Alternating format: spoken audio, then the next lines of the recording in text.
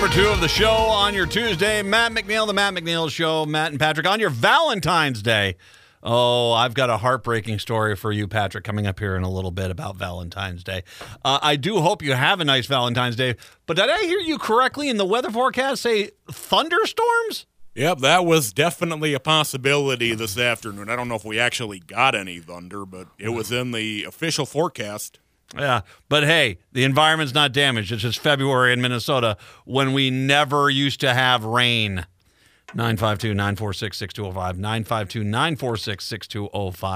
952-946-6205. Usually at this point on a Tuesday, we welcome into the show the editor-in-chief of the Minnesota Reformer, Patrick Cooligan, with Brett. Brett is on vacation, so we've suckered him in. Patrick Cooligan, kind enough to join us right now to talk about some of the stories the Minnesota Reformer is covering. Hi, Patrick. Always a pleasure. It's always a pleasure to have you on the air. Thanks for joining us live today. It's nice to have you here. You, as editor-in-chief of the Minnesota Reformer, have a very good perspective to talk a little bit about what's happened over at the Star Tribune. The Steve Grove, who's been the commissioner of the Minnesota Department of Employment and Economic Development, is now the CEO and publisher of the Star Tribune. Talk a little bit about this change. Yeah, quite an announcement. I was certainly a little taken aback by it. He comes in with a great resume for the job. He was a reporter for the Boston Globe and ABC News, and then he went off and did some digital news innovation stuff with Google, and then came home to Minnesota to be the commissioner of employment and economic development for Tim Walz. By all accounts, he's been good at the job. They were certainly very good about getting the unemployment system ready to go and getting checks out during the pandemic, which is a big job. And then also he was a key liaison between Walz and the business community during the pandemic when there was all those kind of confusing rules and that kind of thing. I just think it's very awkward to have someone from the administration now be the publisher and CEO of the state's largest media outlet. I just think that it creates an appearance of coziness that we don't usually like as journalists. So I don't work there. I did used to work at the Star Tribune for 5 years, and I certainly have friends, and my wife works there as well currently. And so I don't, and I want to be clear, I'm not saying, it's not like I've talked to people to Star Tribune or anything. I just think as a journalist myself, I would find that a little awkward to have someone so close to the governor be running the company like that right now. Was Grove ever one of the, going back to his term with Walz, was he ever one of the Republican commissioner or Democratic commissioners that the Republicans targeted, or was he pretty much never really brought up in their attempts to, when they were threatening to dethrone commissioners? What was the Republican mentality towards Grove? Do you know? I think the business community really liked and trusted him. They felt like he kind of was at least willing to listen to them, and also to some extent maybe kind of came from their world, if that makes sense. I mean, worked at Google, he went to Harvard Kennedy School, and kind of has this elite resume, and I think that somebody like Charlie Weaver from the Minnesota Business Partnership felt like he could talk to Grove. And Grove would listen to him. And then, by extension, Senate Republicans did not want, I think were kind of warned that would be a bad move to mess with Grove. They never confirmed him, but they also didn't sack him like they did a couple other commissioners. It doesn't necessarily mean he was endorsed by Republicans, but at least he wasn't necessarily a prime target there. Now, I generally don't keep up with my employment searches for large media outlets per se. Had there been a large search going on for the next publisher and CEO of the Star Tribune? Was there a very public hiring process in this? Yeah, Mike Klingensmith was, I think, considered a pretty top-notch publisher because he kept the paper in pretty strong financial condition despite the struggles of big city newspapers all over the country, and they'd done pretty well. And He announced his retirement last year, and so they ran some national search. And I mean, there were some kind of familiar names that were mentioned. I'd not heard. It's not like I didn't track it closely or anything, but I'd certainly not heard Grove's name. But here we are. I mean, it has kind of like a small town feel to it. I mean, especially since the owner of the paper, Glenn Taylor, is already kind of politically active and has this sprawling business empire. So, you know, the newspaper, in my vision, you know, certainly at the Reformer, I mean, we stand kind of really on the other side of a dividing line between people in power. I mean, we don't really think of ourselves as being part of a power structure, and I think the Star Tribune is very much part of the Minnesota power structure. Mm-hmm. Minnesota Reformer is the gold standard in my mind as far as news reporting going on in the city right now. You guys are brilliant over there. I'm a big fan of a lot of your writers because you guys do it very cleanly and there isn't a bias. It's very straightforward reporting, and I do enjoy that. My relationship with the Star Tribune has been an interesting one. On one side, I think they've got some of the best writers. I'm a huge fan of Brianna Biersbach, as well as Susan Dew. The other writers there, I think Andy Mannix is an exceptional reporter who does not get the support that he needs in that newspaper, for God's sakes. So I've been very clear that there are some writers in there that are very good. At the same time, I have consistently picked apart that newspaper for inexplicable bias at times, which is been very unfortunate. I mean, as a matter of fact, I got so tired of their bias towards the conservatives that, you know, over the time that I basically canceled my subscription. It was not something I wanted to do as far as a paper comes in. This is, you know, are we expecting a major shift in how things are going to be covered there? I mean, obviously, when you have a CEO and publisher coming in, it's going to change a little bit of the navigation. But I mean, an extremely abrupt change is probably not going to necessarily go over well, will it? Yeah, I don't really expect a huge change in coverage, at least right away. But I do think it's interesting that Grove has really a journalist background. So, I mean, when he reads the paper, you know, when he reads stories, I think he's going to have pretty strong thoughts about how stories are selected and reported and written and structured and so forth. And, you know, he may decide he doesn't want to interfere in that side of the operation, and that would be a smart move. And the other thing is he's got a huge task ahead of him to try to I mean, the Star Tribune has hung on to print subscribers longer than most big city newspapers, and that's helped prop up their print advertising, which is very important. At least it was traditionally. It's been important, and so he's got to continue to make that transformation to digital, and that's going to be a huge task. And they have a cultural issue there with a devotion to print that they're going to have to adjust to in the next 10 years.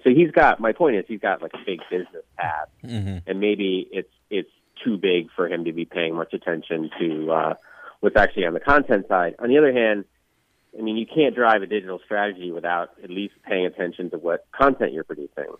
A word I hate, I should say, reporting and writing and photography. Well, I'm sure they'll still have the Edina stories.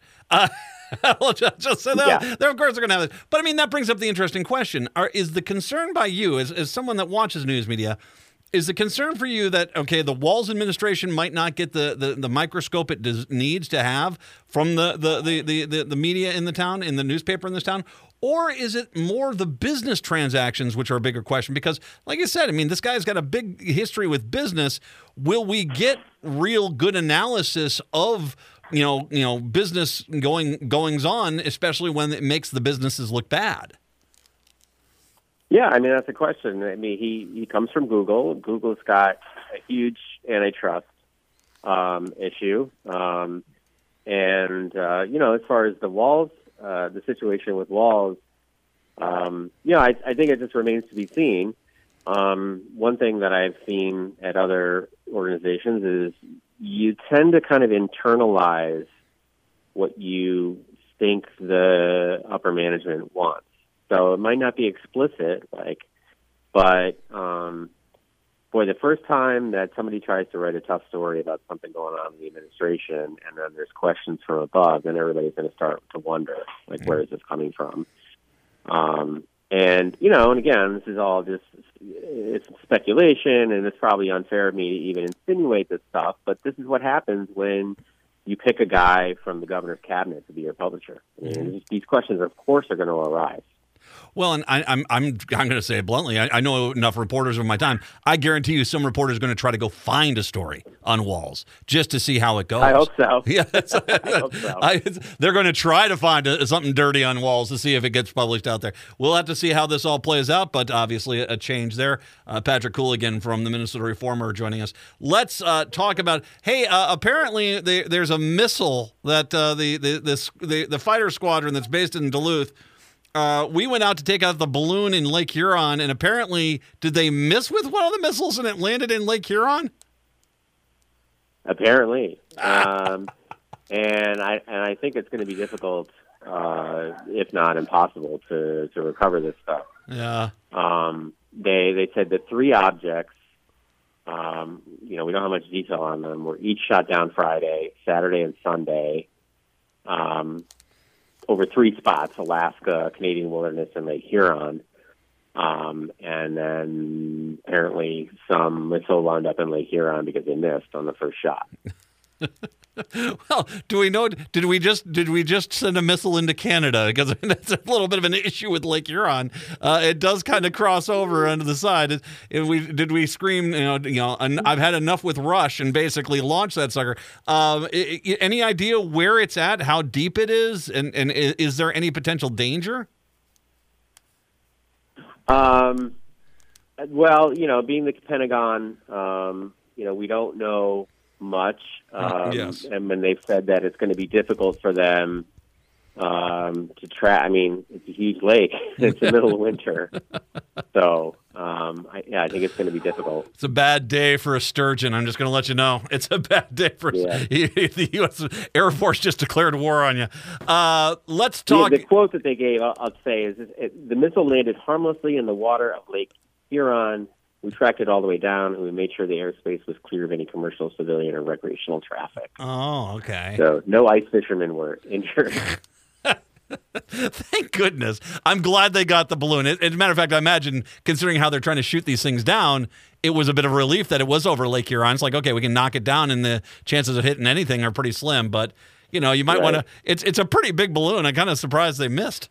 So I want to mention the other story here.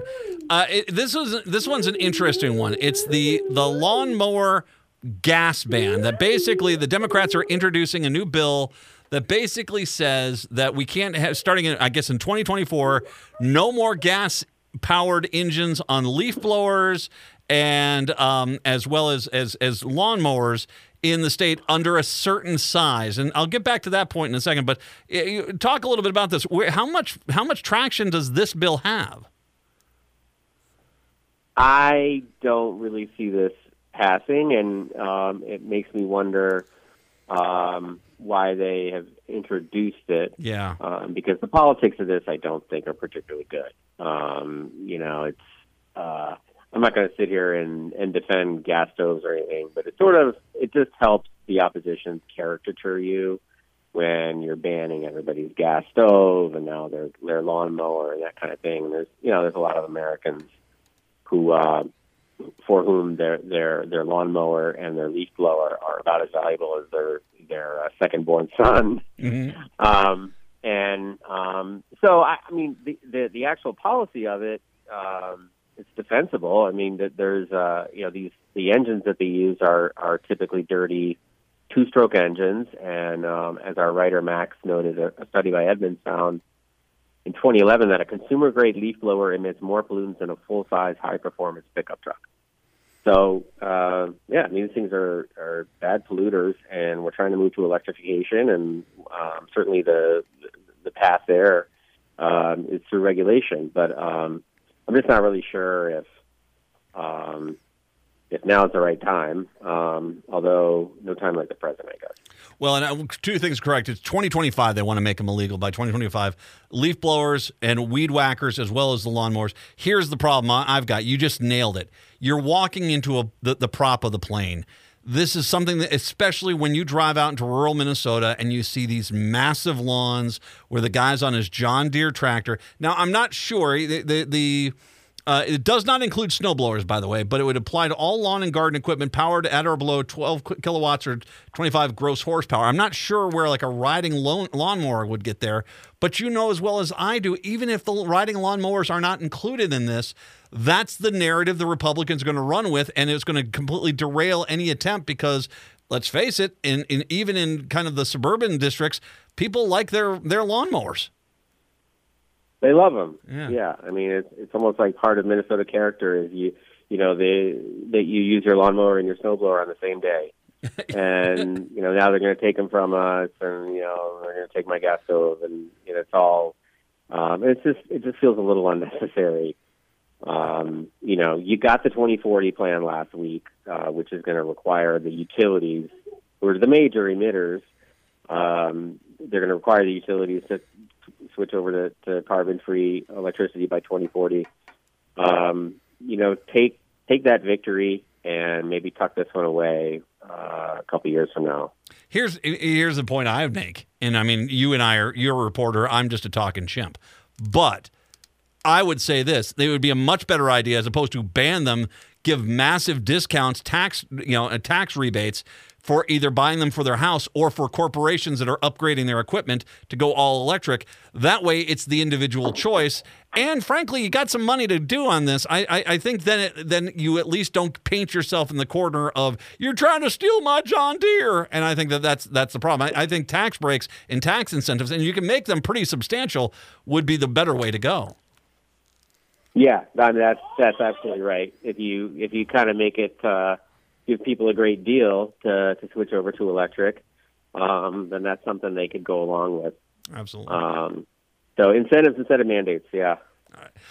Patrick Hooligan is the editor-in-chief of the Minnesota Reformer, and I'm dead serious. It's the best news reporting source in Minneapolis-St. Paul right now. If you are not following it at minnesotareformer.com, you're wrong. Patrick Hooligan. Patrick, I'll drive to everyone to the website so they can go read these stories that you and I mentioned as well. I appreciate the time. Thank you very much. Thanks, Matt. Good to be here. Take care. Patrick Hooligan, editor-in-chief of the Minnesota Reformer. We'll take a break. Come on back. It's the Matt McNeil Show right here on AM 950.